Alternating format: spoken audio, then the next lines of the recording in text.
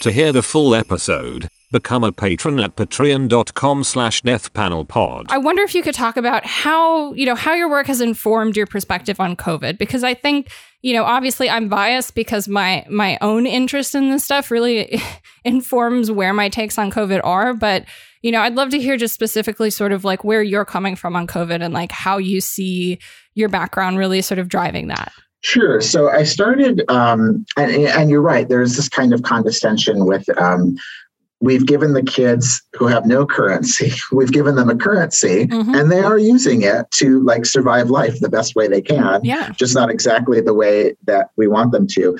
I'm informed, I think, by a couple of things. One, that, and I can't remember who said it exactly this way, but I came across it first in my HIV research, that if you could take a magic wand and get rid of the virus and everyone is afflicted by it, of course, that would deal with some material harm to them.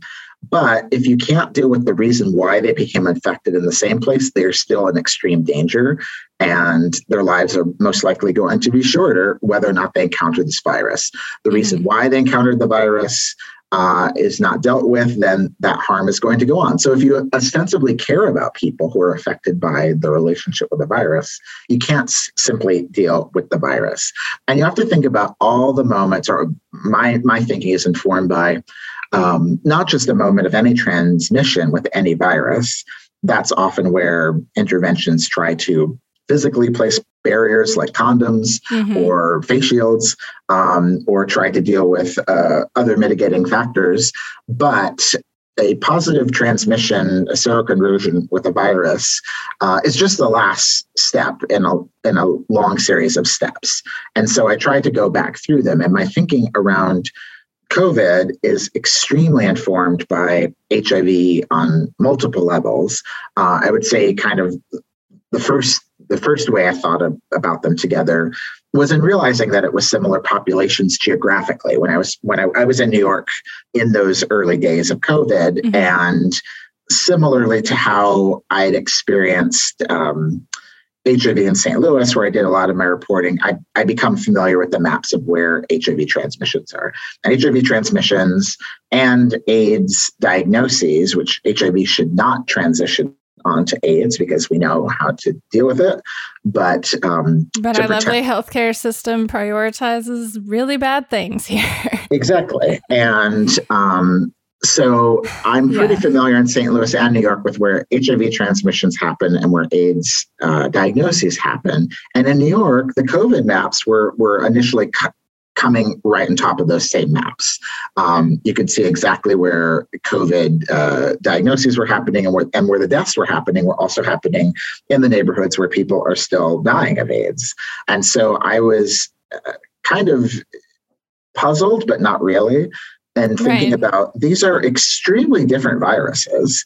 They behave differently. They have very different properties of time and space and transmission, and yet they were affecting the same kinds of populations.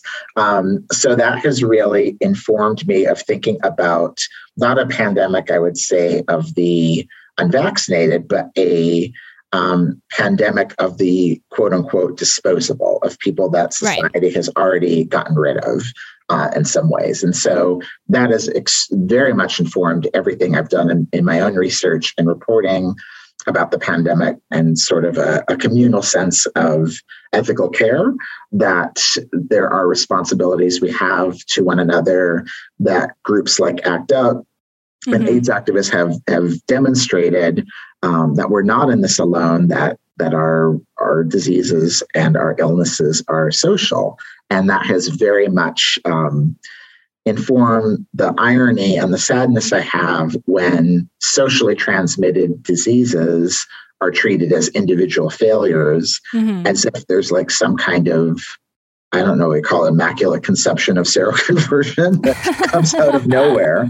And then these people end up bearing, in my own reporting, saying, facing life in prison, extreme stigma, and being outcast at a moment when they not only need care the most, but their own experiences inform how the community can collectively better protect itself. And I think too, one of the things that To hear the full episode, become a patron at patreon.com/deathpanelpod. You'll get access to this and the rest of our catalog of patron-only episodes, and be the first to get a new patron episode every Monday when it drops. With love, The Death Panel.